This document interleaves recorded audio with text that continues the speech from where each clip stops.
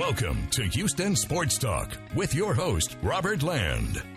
Thanks for checking into the best Houston sports podcast. Robert along with Sports Radio 610, Sean Bijani. And if you're new to the show, welcome aboard. 45 years in journalism between the two of us, 35 covering sports in the H. And hey, we skipped last Thursday for a special hour on the Rockets trade deadline with our Rockets expert, Frank from Rockets Chop Shop. But Sean, you and I have got tons to get into for this one. We'll hit on the Super Bowl, the Andre Johnson Hall of Fame snub, we're going to call it, and a major Astros signing in a bit. But first, Sean, I didn't know if I'd ever be excited over the Texans on Super Bowl Sunday, but they made serious news, didn't they? They did. They got themselves an offensive coordinator in Bobby Slowick from the San Francisco 49ers.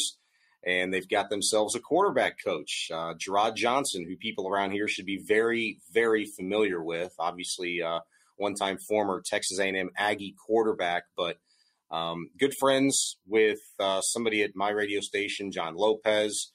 Those guys have had a very, very close relationship for many, many years.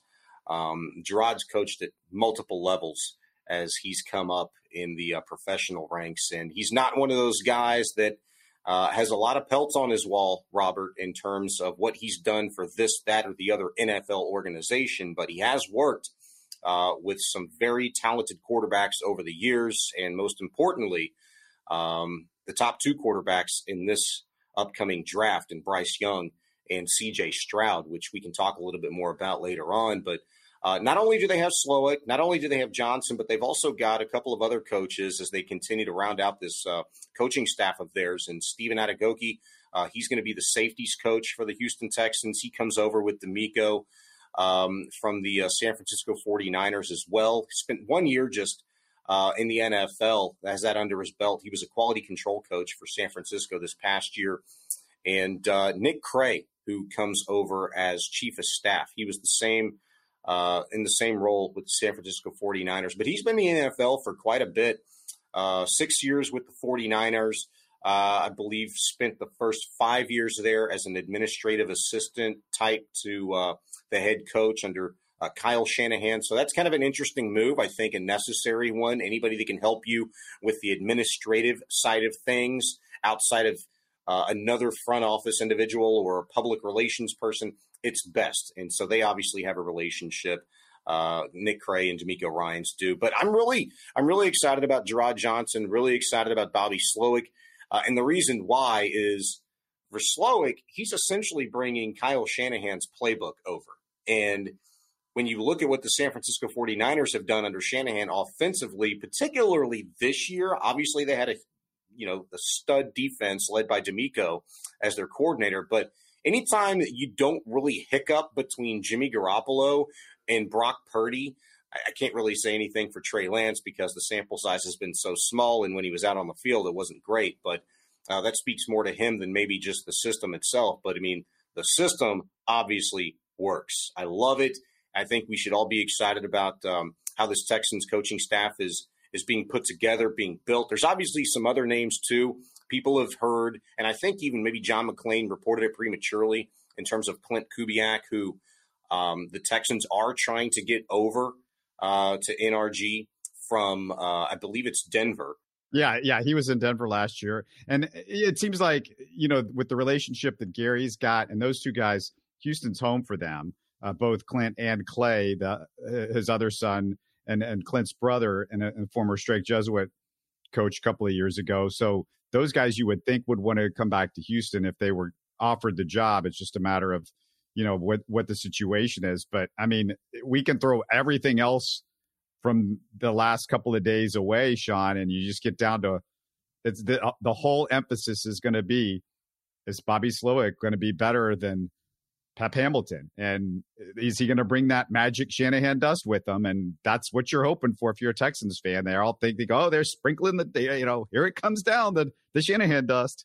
And look, Slowick, he doesn't have this resume that says, hey, look at this offense that he's created. I mean, he's been a student, of the Shanahan offense, so to speak, the West Coast system.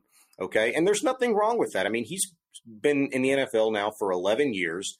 I like how he's worked himself up from, the lowest of ranks. He began as a defensive quality control coach.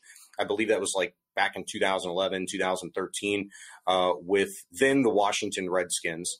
And since going to San Francisco, I mean, you can look up his resume. I mean, it's just been a slow, steady progression. I say slow. He's 35 and he's an offensive coordinator for an NFL team, but it's been a steady progression.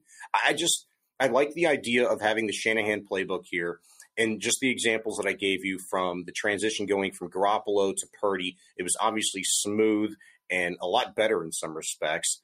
But it's got to feel pretty good. You have to be behind this because he is a young, bright, ascending young coach in the NFL. And that's exactly what a hire like DeMeco Ryans does for an organization so desperately in need of young, talented, innovative minds. Yeah, and I think it's a big thumbs up from everybody that's a Texans fan on that particular move. But one coaching hire that maybe people aren't on board with, we're going to get to in a second. Quick reminder, though, the best way to support us is subscribe and comment on YouTube. You can listen on the run by subscribing on your favorite podcast app. But Sean, late last week, they also hired new DC Matt Burke. Last year, he was the defensive line coach for the Cardinals. So he worked with J.J. Watt over there. The year before, he was on the Jet staff with DeMeco's old boss, Robert Saleh. Sean, I'm guessing Watt and Saleh recommendations might have helped Burke, but the Texans fans noticed he was the Dolphins DC in 17 and 18, and it didn't look good. His defenses ranked no higher than 27th in points allowed both years, and that team had Pro Bowlers Rashad Jones, Xavier Howard, Ndamukong Suh, and Cameron Wake. So fans just not exactly blown away by that guy. Yeah, but that was a little while ago, right? I mean, that was 6-7 years ago. He's only 46 years of age, so that means he was, 38, 39, almost 40 years old when he held that position. And, even since his time in Miami as a defensive coordinator, he's gone on and spent some time underneath Doug Peterson when he was the Eagles head coach. He'd spent time, as you mentioned, with Robert Saleh with the New York Jets, and obviously has had great success in Arizona. But if you really look at his positional coaching, he's had tremendous success. I mean, the guy's obviously a really good coach, and he's worked for some really successful organizations during his time as he's kind of ascended back to the level of a defensive coordinator now with this new role with the Houston Texans. And so, look, I mean, he's a guy that's been in the NFL for 20 years. You learn as you go, and he's got a lot of knowledge that I think he can draw upon over the course of the 2 decades he spent in the NFL. And you live and you learn, right? I mean, there were some things that worked, that didn't work during his time in Miami. And I can't wait till he speaks to the media, because I think these are all fair questions. And I'd be interested more in knowing, kind of me building his case for him, what exactly he was able to take from his experience as defensive coordinator with the Miami Dolphins, what he has learned in terms of what to do, what not to do, how to run a defense. And he's got a really good guy in his hip pocket in DeMeco Ryans, who had one of the best defenses over the course of the last couple of years in San Francisco. Yeah, and that's the thing. I think fans just said, well, we're going to make excuses for DeMeco because we love him already so much that we're like, oh, well, he's going to be running the defense, so it doesn't really matter and all that. And we'll see how that lasts after the first few games. If they struggle or something bad happens and it's all of a sudden, it's not DeMeco's fault, it's going to be Matt Burke's fault. That's the way it's going to come down.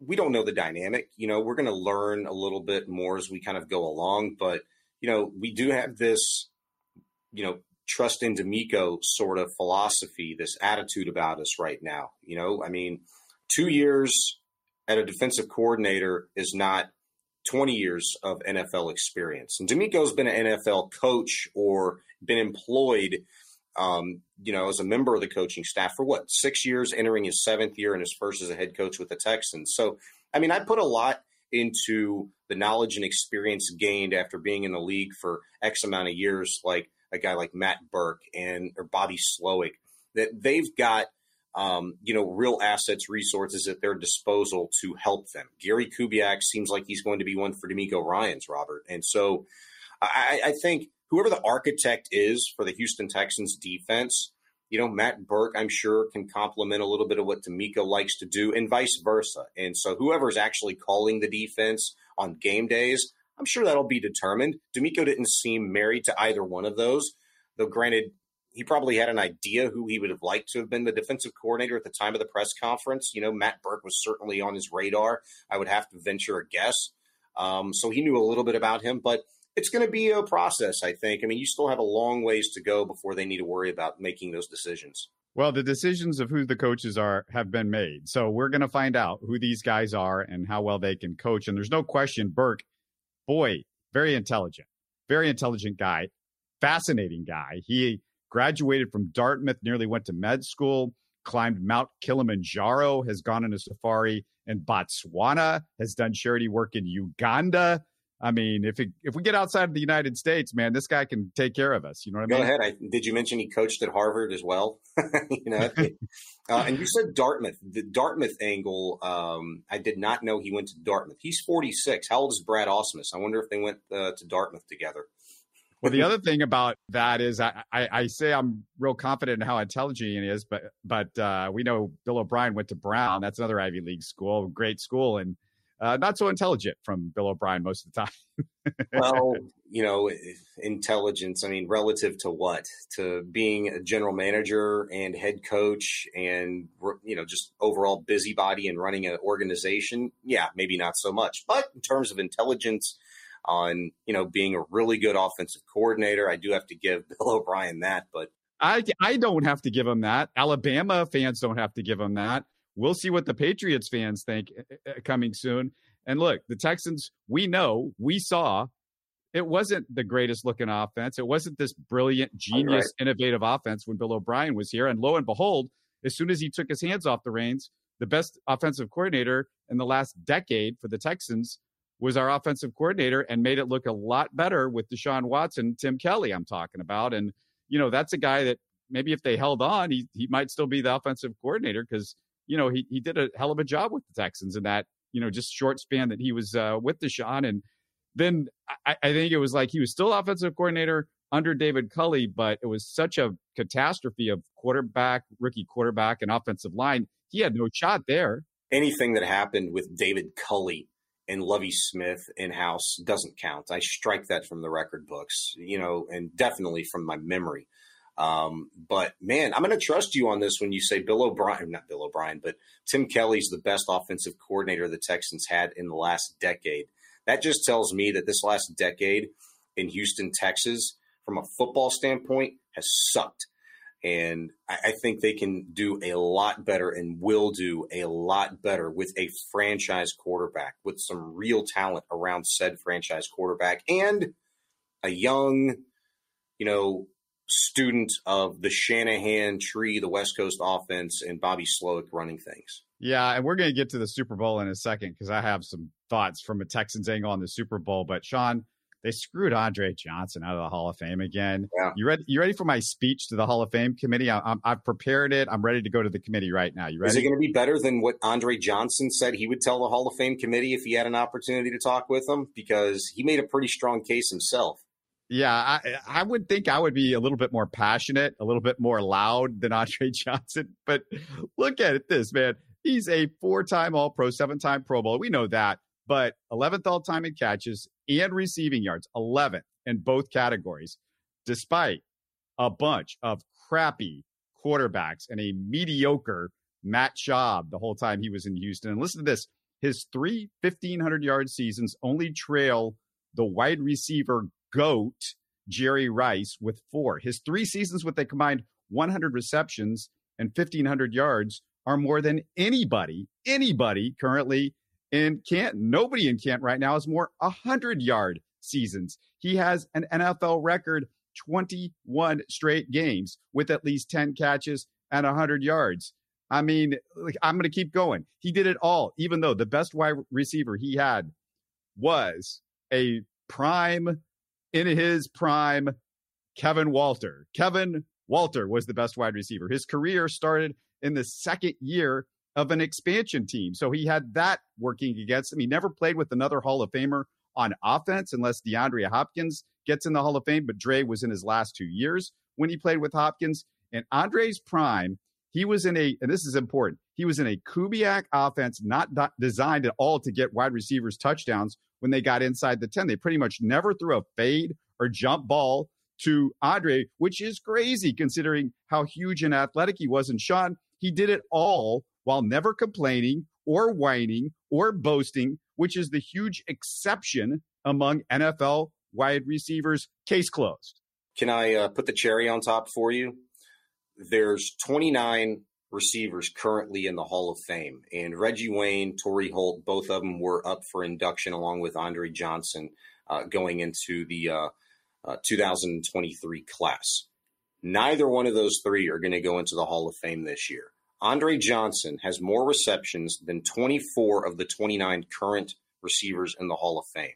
He's gained more yards than 23 of them, scored more touchdowns than 10 of them, played in more games than 18 of those already enshrined. He's 11th all-time in receiving yards amongst Hall of Fame players. The guy's going to go in.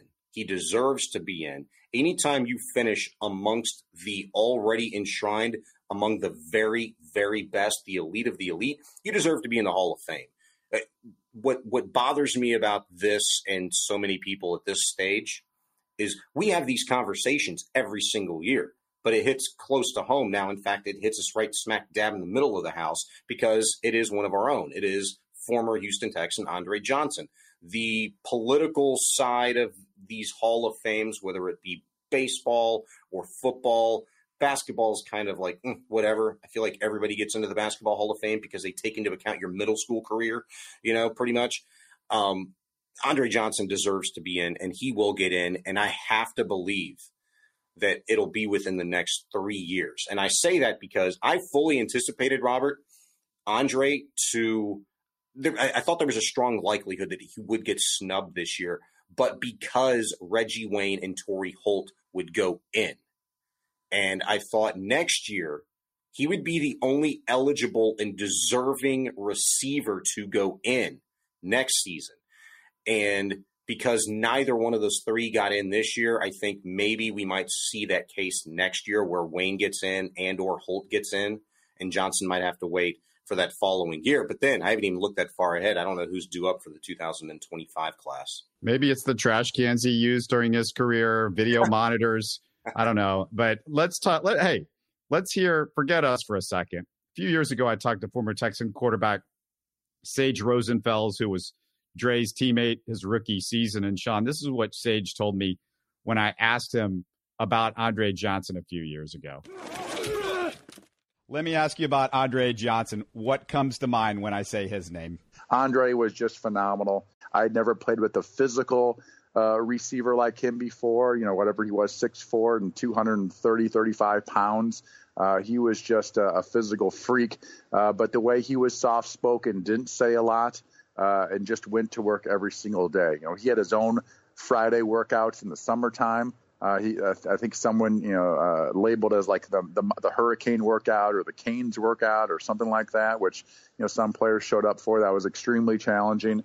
Andre was not outworked, but he was one of those rare players that was extremely talented and refused to be outworked by anybody. So one of my all-time teammates, the best wide receiver I ever played with in my time in college or the NFL, and in my opinion, should be a Hall of Fame receiver. You can find that clip and other clips about Andre Johnson up on our YouTube page. But there you go, Sean. I mean, that's good stuff. That was great. I keep looking for, former teammates of his and, guys that even played against him, coaches. We've heard from everybody, Robert. They all say the same thing. And it gets kind of nauseating because what matters most, I think, for Andre, at least this is what he told the media the last couple of availabilities that we've had with him over the last, handful of months since he was announced and trimmed the votes from, 28 possible candidates to 15 to this last one, is that he didn't pay attention to this sort of thing until it kind of rolls around, and people start talking about it. But the number one thing that's important to him is he's earned the respect of his peers, the guys that he's played with, the guys that he played against, the people that coached him, the people that coached against him. they all say the same thing that you just heard from Sage Rosenfels, that you've already heard ad nauseum from Gary Kubiak, from Matt Schaub, you name it. Kevin Walter, I got a great interview with him a couple of weeks ago at a deal at NRG, and he was just glowing about, Andre Johnson. He couldn't shut up about him. And it's the same thing. Again, he deserves to be in, and he will get in. But I tell you this, I don't think Andre Johnson would use the term snub for himself. He knows what he did. He can't undo it. He can't make it better.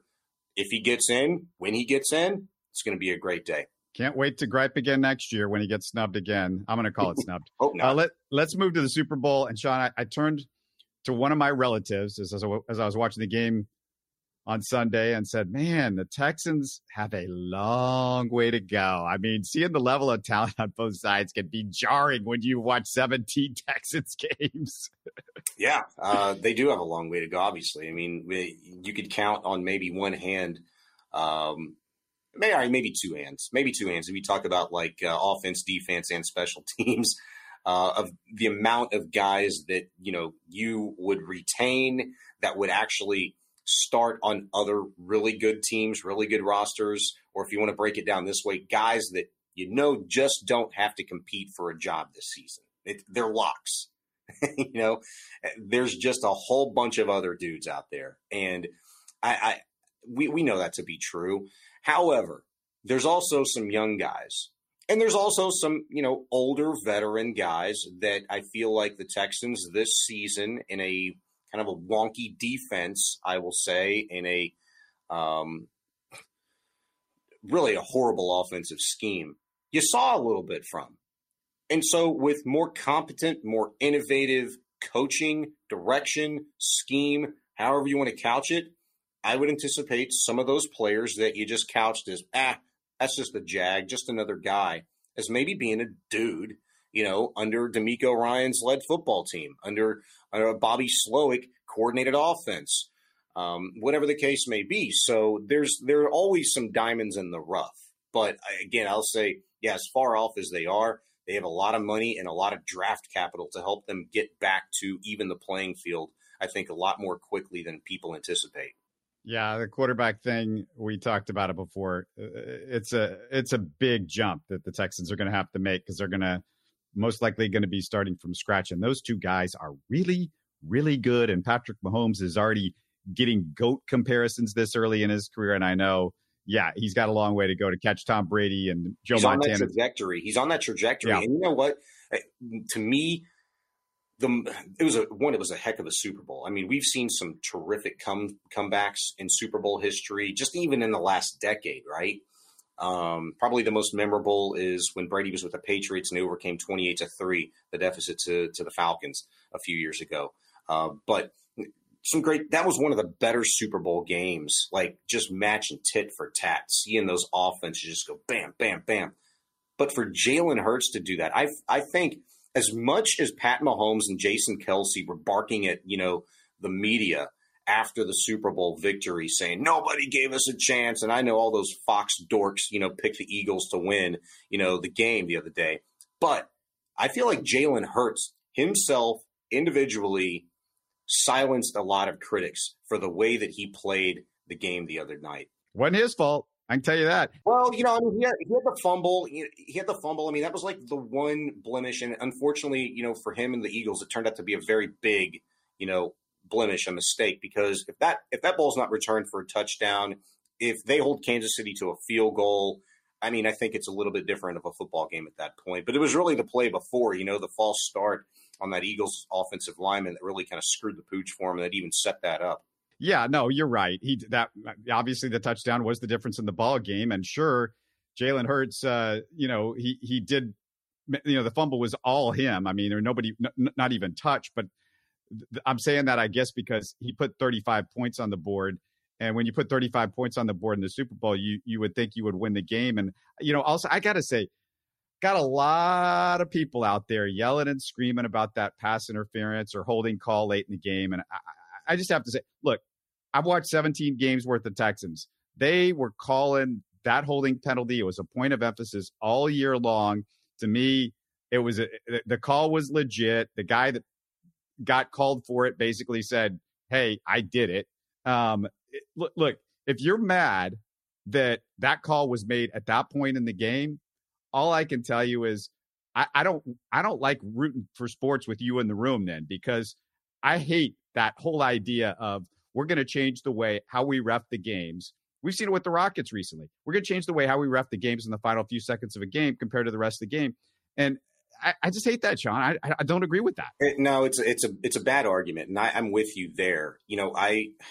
Let's see how I come out on this, because I've talked about that situation probably a handful of times, and I've come out maybe on different sides each conversation that I've had. But earlier today I'm talking to Greg Bailey of ABC 13, and I'm like, I get out of the car, and it's the first thing that he mentioned to me is like, man, that play. And I'm like, yeah, it's not the point in the game that bothers me. The part that bothers me is that, okay, if you let all of the players, really duke it out for 59 minutes, but then you're going to call that kind of thing in that situation, forget the situation, but you're just going to call that as a whole. Like, to me, the optics, it looked a lot worse, on replay than what actually had happened.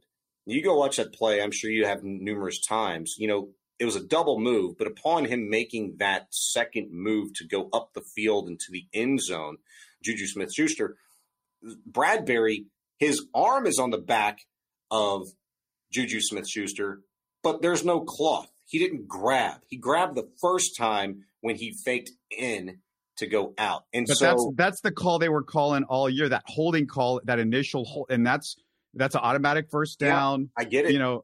I get it. But, if he doesn't grab him, is Patrick Mahomes throwing it 10 yards over? I mean, Patrick Mahomes usually is not like an inaccurate quarterback. Hello, he's really good. As much as you could say, like, all right, I don't like that call at that point in time. Bradbury, I appreciated his honesty after the game. There's probably a different reason for him doing it than literally admitting to it, but I like it nonetheless, because if you can say, all right, I don't like that. Yeah, it's a hole, but I don't like it at that point in the game because of the way where they were letting him play. Bradbury has to probably have the same mentality. Like, okay, I know how they were letting us play, but at that point in the game, I can't do that. I just have to. It's best on best. I mean, I got to play it as straight up as possible. This is a big situation, and he didn't do it, and he owned up to it. Even if they're letting him play like that, they play a certain way during the game. It's always more obvious when you're the guy they're throwing the ball to, and the refs are zeroed in on that. Let me also point out to all those Eagles fans that are like, oh, that was you know what? It was also a bad call. Dallas Goedert did not make that. He was bobbling it. He never had full control while he had that second foot down. Well, they reviewed that. And they were wrong in there. And I mean, I watched it. They were wrong. I can't say definitively, man. I mean, sure, he bobbled it. But I think it was Greg Olson, at the time, who was the analyst in the game with Kevin Burkhardt, said, yeah, he bobbled it, but did he have his right toe on the turf when he regained control of that still? It was so close. And the NFL, they reviewed that, and they were just unable to determine exactly that point, if his toe had picked up by the time that he regained control of the football. And in those situations, we see it every single week, multiple times in the league. If it's not irrefutable evidence, the call's not going to be overturned. And so, but your point stands. I mean, it was so close. Maybe it wasn't a catch, but the fact that it was, I still think there was 3 other plays in the game, because literally this game, you can absolutely say it came down to a handful of plays. We like to say that for every football game, and we try to use that as an argument for a lot of the Texan games, especially this season that we saw for so many of the games, Robert, that they were in, that they really weren't. But it literally came down to 3 to 4 or 5 plays in that Super Bowl game, which is, one of the reasons it was one of the better Super Bowls in recent memory. I got to say, my heart was a little bit with the Chiefs in this game. I have my Chiefs hat with me here. I love the hat as much as, it's an old school 80s thing. That's a big part of it. Not that I'm the biggest Chiefs fan, but while my heart was a little bit leaning towards the Chiefs, was because despite Jalen Hurts, who I covered, and I shot a few of his games while he was at Channelview. So I had no major animosity towards Philly because of Jalen Hurts, because, you know, I like Jalen Hurts a lot. Great guy. But keep in mind, I spent half my college experience at Missouri Southern State University. I spent my entire college experience in Missouri. And okay, so the first half was at Missouri State. While I was there, I called the games on television, and then I transferred to Missouri and covered the Tigers, as many of the longtime listeners know. And by the way, neither school gets to go to championship games or experience much ecstasy. So it was kind of cool to see Missouri Southern's Brandon Williams. Okay, there's never a Missouri Southern guy in these type of games, or next to never. And then Mizzou had Nick Bolton, and both of those guys, they pick up a ring. And how about Bolton with a defensive touchdown, 9 tackles? He crushed it. And Sean, you could throw all of that as well into the equation and throw in the fact that the first NFL game I ever covered as a sports guy, as a kid, was at Arrowhead Stadium. So KC means a little bit. Yeah, well, that's awesome. You know, I can't tell you how many times I saw on Twitter during and after the game, especially, that people prefaced the tweet with, I had no dog in the fight. It means you liked both guys. You liked both teams, you know, or something about both teams. And, I mean, who doesn't love Andy Reid? All right, maybe former Eagle fan, you know, or Eagle fans, him as a former coach of theirs. But, I mean, Patrick Mahomes, somebody was complaining to me via text the other night after the game about Mahomes and his mouthpiece. And I was like, dude, I'll take Mahomes or his tongue. I'll take Mahomes' tongue over Seth Curry's mouthpiece any day of the week, you know.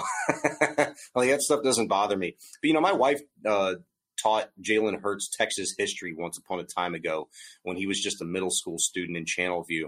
And she remembered, you know, just boasting about him to other teachers and his coaches that he would always, it was literally, he was the kid that showed up first and was the last to leave, always wanting to stay late and work on something. And so he's carried that mindset, which, you know, people around here, especially in Channelview, it doesn't fall on deaf ears. His dad, the way his parents brought him up, has everything to do with how he was raised. And if you're going to do something, you're going to do it diligently, and you're going to see it all the way through. And that's even still just not good enough. You've got to put in the time to be great. And that's exactly what Jalen Hurts has done. And it's going to make him one of the highest paid quarterbacks in the entire NFL one day. Not to mention the fact, besides all of those connections that I have with the Chiefs, how about the Texans getting a Super Bowl championship with Justin Reid? And just a great guy, too, Justin Reid, a really stand-up human being. And so that was cool. Yeah, he's a cool dude. You know, I was can't say that I was happy for him, but I wasn't not happy for him. It's kind of like ancient history. We've reached a point in Texan history where it got so bad that I didn't really miss the guys that weren't here anymore. You know, it was just kind of like out of sight, out of mind. I guess maybe a part of me wishes we could go back 4 years ago where none of this ever happened. You know, no Watson drama, you know, no Jack Easterby, no Bill O'Brien losing his mind and going on this power trip and being terrible at his job.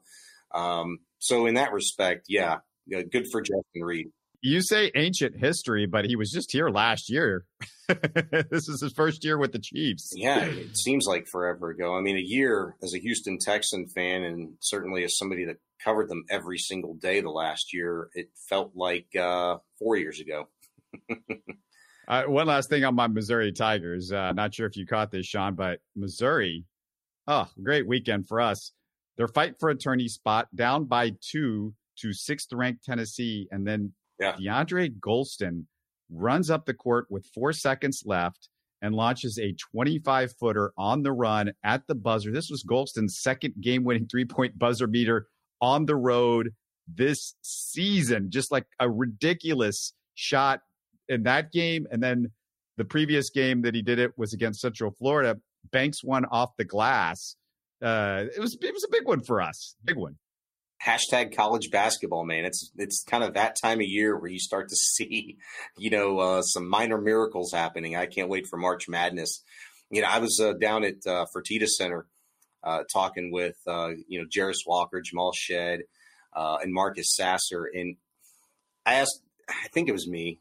I know I asked one of the guys, but just about big moments and, dreaming of making the big shot. And all three of those guys, it gets me so pumped for March Madness to come around, man. I mean, this is a team that's been in that position, but they all crave that big moment. And maybe nobody more than Jarace Walker. Jarace Walker, this freshman is, being talked about as a lottery pick for a reason. The guy's an absolute stud. He's hungry for that moment. He wants the ball in that moment. He hopes there are moments in which his number is going to be called to take that final shot. And so it's that time of year, man. I'm getting pumped up for it. So kudos to your Missouri team, and hopefully they don't run into a buzzsaw named the Houston Cougars down the road. Speaking of the Cougars, we did a show with our Coug buddy over there at the Scott Holman podcast. Go check it out. If you didn't, we did the show with him last week. But also, speaking of the Cougars, did you ask Jarace Walker, like, what in the world's going on? You guys are number 2, number 1 loses. You guys get jumped by another team after crushing a team by 40 this week in your only game? Yeah, it was also the worst team in their league. They crushed by 40. They were supposed to do that. And I think this break that they're on right now, the longest of the season, they're not going to have played a game in 7 or 8 days. They're not in action again until SMU, another dud within the conference. They've got Memphis twice left on the schedule. That question did not come up today in that fashion. But I would venture a guess that if U of H finishes the season like they think they should, that means 2 quality wins over the Memphis Tigers before season's end. It would not shock me if they, again, for the 3rd time this season, reclaim that number 1 spot. Well, they need the number 1 seed. They're number 1 right now. That these Memphis games, like you said, are biggies. Let's close with some more positive, though, because the Texans, not only did they have a good Super Bowl Sunday, what a bad weekend for the Astros either. New GM Dana Brown starts off his Astros career with a massive splash on. He signs Christian Javier a 5-year, $64 million contract, which means 2 extra years of Javier past arbitration on the cheap. This is like a Walmart special up for Christian Javier. Hashtag Alex Bregman, Jose Altuve. Who else? Who else of the Astros? Obviously with a different GM, but have they gotten just absolute fantastic deals with? Jordan Alvarez, how's that looking? I mean, it looks phenomenal. I mean, the future is so, so bright. And the fact that you can actually say that with in the same breath as you criticize the farm system for being severely depleted. No. I'm not criticizing. Nobody should criticize the farm system. I'm not talking about you. That's what people say. I mean, the farm system is depleted. Criticize it as we're going to the freaking LCS and playoffs every year. Exactly. And the farm system just keeps, we keep birthing Jeremy Pena World Series MVPs and Christian Javier's and Fran Bervald. I mean, all we do is our guys just keep coming up and doing stuff. I mean, that's my point. Criticize all you want in the same breath. How do you do that? And then you're getting these great deals on the players that you've developed within this depleted farm system that didn't, venture a second look by most people around baseball. But you've brought them along and you've helped turn them into absolute stars. I mean, how many teams would Christian Javier be, a 1 or a 2 on going into the 2023 season? Hell, during the 2022 season. It's tremendous. And so I'm super pumped up. I love what I'm hearing from Dana Brown. I really thought just this guy's resume, because obviously I don't know him from a hill of beans, but his resume spoke loud and clear to me. And just seeing the job that the Atlanta Braves have done in the National League, now he's here with the world champion Astros and talking like, hey, we need to start locking these guys up long term because that's just not what everybody else does, but it's just smart business. Look at all the guys that have left over the course of the last 5-6 seasons that very well could and maybe should still be Houston Astros, marquee guys locked up on these deals. I'd be interested to see who he's talking about specifically here in the next coming weeks, months, and years. All right. The MLB, there was other news that they announced the extra inning rule with the runner on second is now permanent for regular season games. And apparently I am the only person in all of baseball Twitter that thinks this rule is great for the regular season like they have it. I hate that games go on forever and extra innings. As a fan, as somebody that gets bored after 4 hours of baseball, there was nothing fun about the 18-inning Mariners playoff game to me. That was not fun, Sean. That was torture, and it was too long. I completely disagree with you on the last point. I mean, you were talking regular season, but then you're talking about one of the best playoff games that I remember seeing in my life. What was great about it? There was literally nothing happened for 9 innings except striking guys out. What's so exciting? It was fantastic pitching. It was really good defensive plays. It was just one of the hardest things. We talk about in football, right? Okay. The hardest position to play in football is what? Quarterback. Okay. Well, the position that you get paid the most, on the opposite side is to go get the quarterback, your defensive end. One of the hardest things to do in baseball is to hit a freaking baseball. When you have a dude up there on the mound in a playoff game during an 18-inning affair or 9-inning affair, it's just fantastic pitching. Runs are hard to come by. The hardest thing to do is to continue to just dominate and throw strikes and keep your game in it for as long as it possibly can until your offense comes through. I mean, it was one of the best games. The Ghost Runner thing, I just can never get behind. I get the reason in people's, argument, well, we don't need to see 18-inning games during the regular season, which is already Sean, who's up for the Mariners games and the A's games and the Angels games at 12 o'clock to begin with? Now you're what me? No, they're asleep because they got jobs the next day, unlike you and me. They got real jobs. But that's the best part about baseball. That's why I love that it's 162. The best part about baseball is not 4-hour games. That is not what's great about it. That's by the way, your son will never ever see the end of a baseball game in the playoffs unless you want to keep him up till midnight for World Series games. Good parents do that. Good parents want to spend those moments with their kids. It may not be best for you. It's best for me. I love baseball. I want to see as much of it as possible. That's what makes the sport great.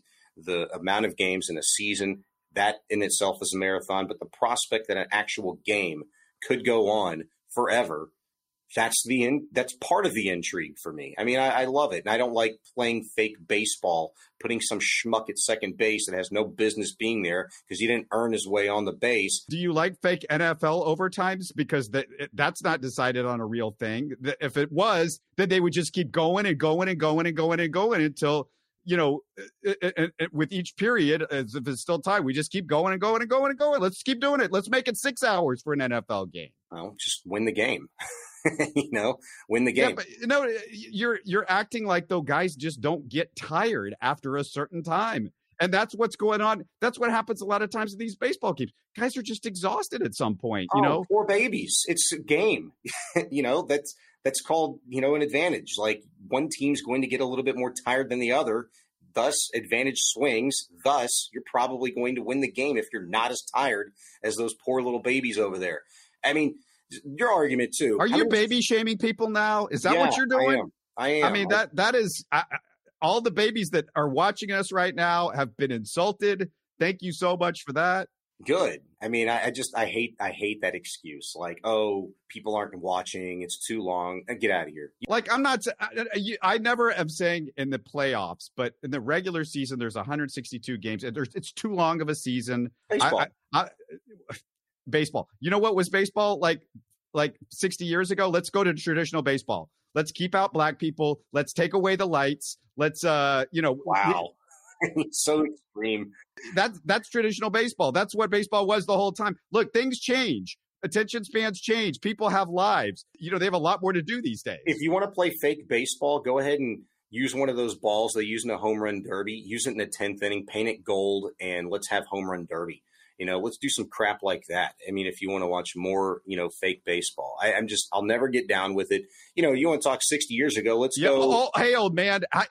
Let's go back to watching pitchers hit. Let's watch the Astros pitchers hit because it's a lot more fun to watch the Astros pitchers hit than watch Yordan Alvarez smash the ball 600. Did you like Yordan Alvarez smashing the ball 600 feet this year. Did you enjoy that? I baptized myself just fine without that argument, Robert. I've come around, and I like the DH. The American League had it right back in the 70s. Well, sometimes change is good, Sean, and this is one of those times. No, this change is stupid and it's fake. It's fraudulent. I hate it.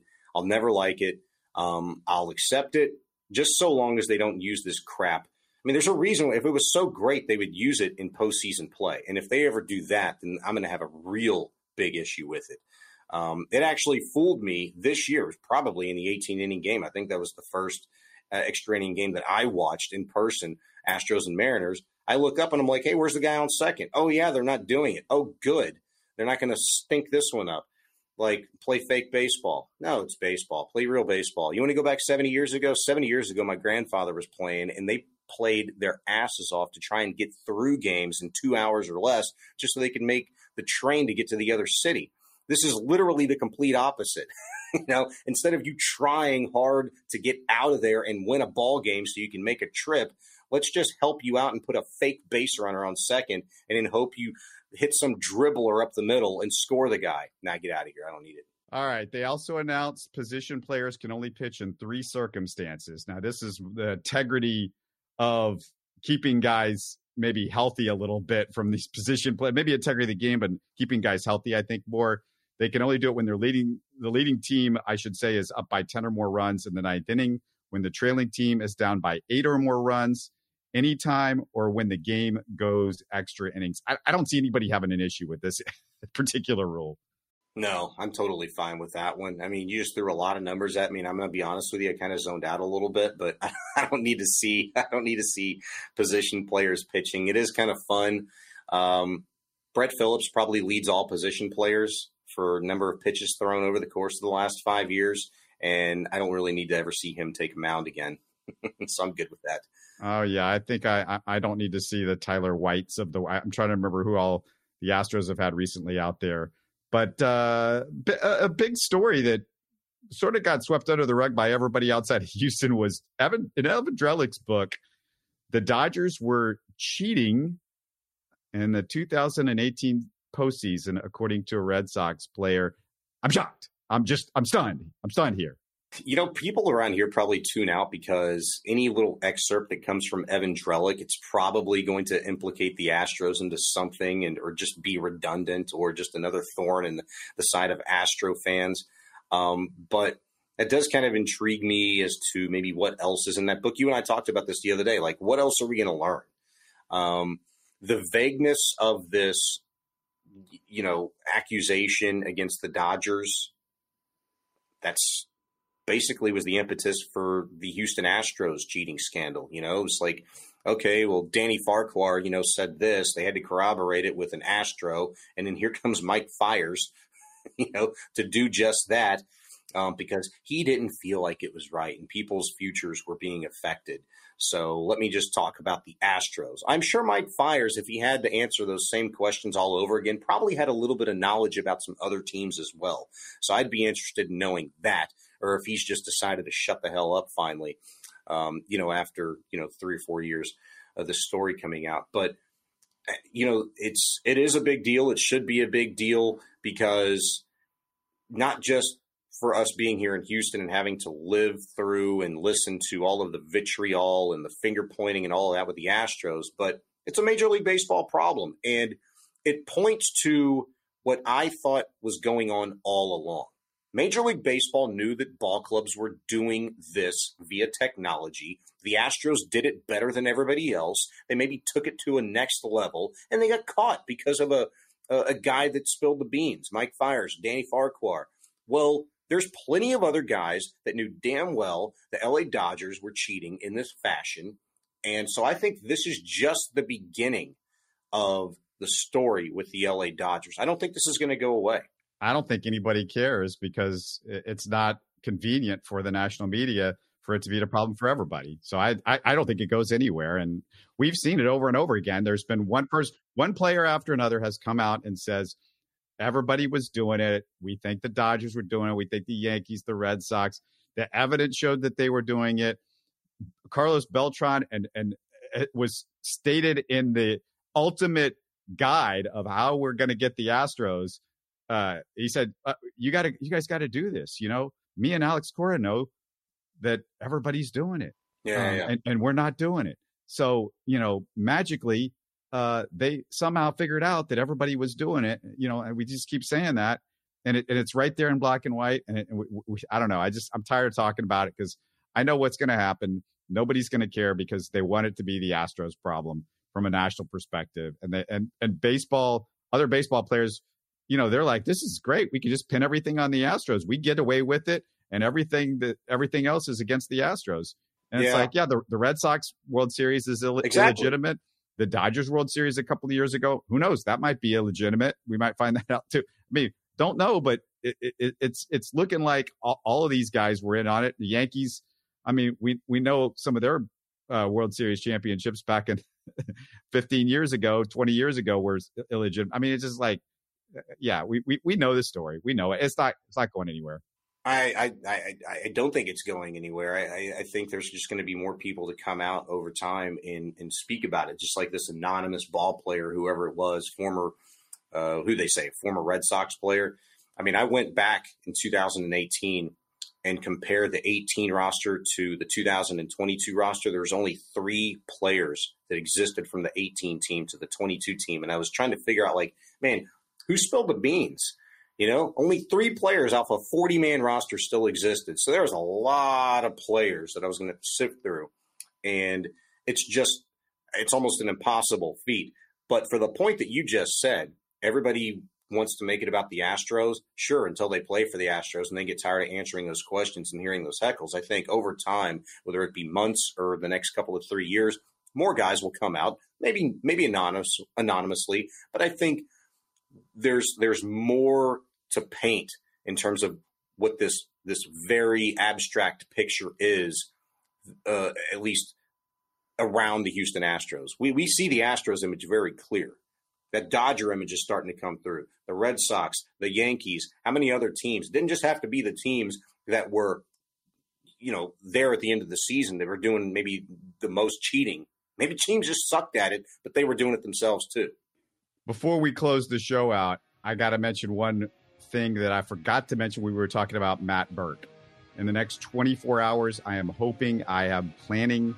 It looks like it's going to happen. I'm going to have somebody who covers the Dolphins to talk a little bit about Matt Burke. Awesome. I want to find out about our new defensive coordinator. So keep an eye out for that. It's supposed to happen. Haven't nailed it down totally, but it looks like it's going to happen. But looking forward to doing this again on Thursday, Sean. Let's do it. Always, man. Always have fun talking with you, man. You're listening to Houston Sports Talk. Hey, don't forget to support us by subscribing and commenting on YouTube. You can always listen to us on Spotify, Apple, or your favorite podcast app. Tell your friends about us and share our show links on social media. Spread the word, everybody. Thanks for listening.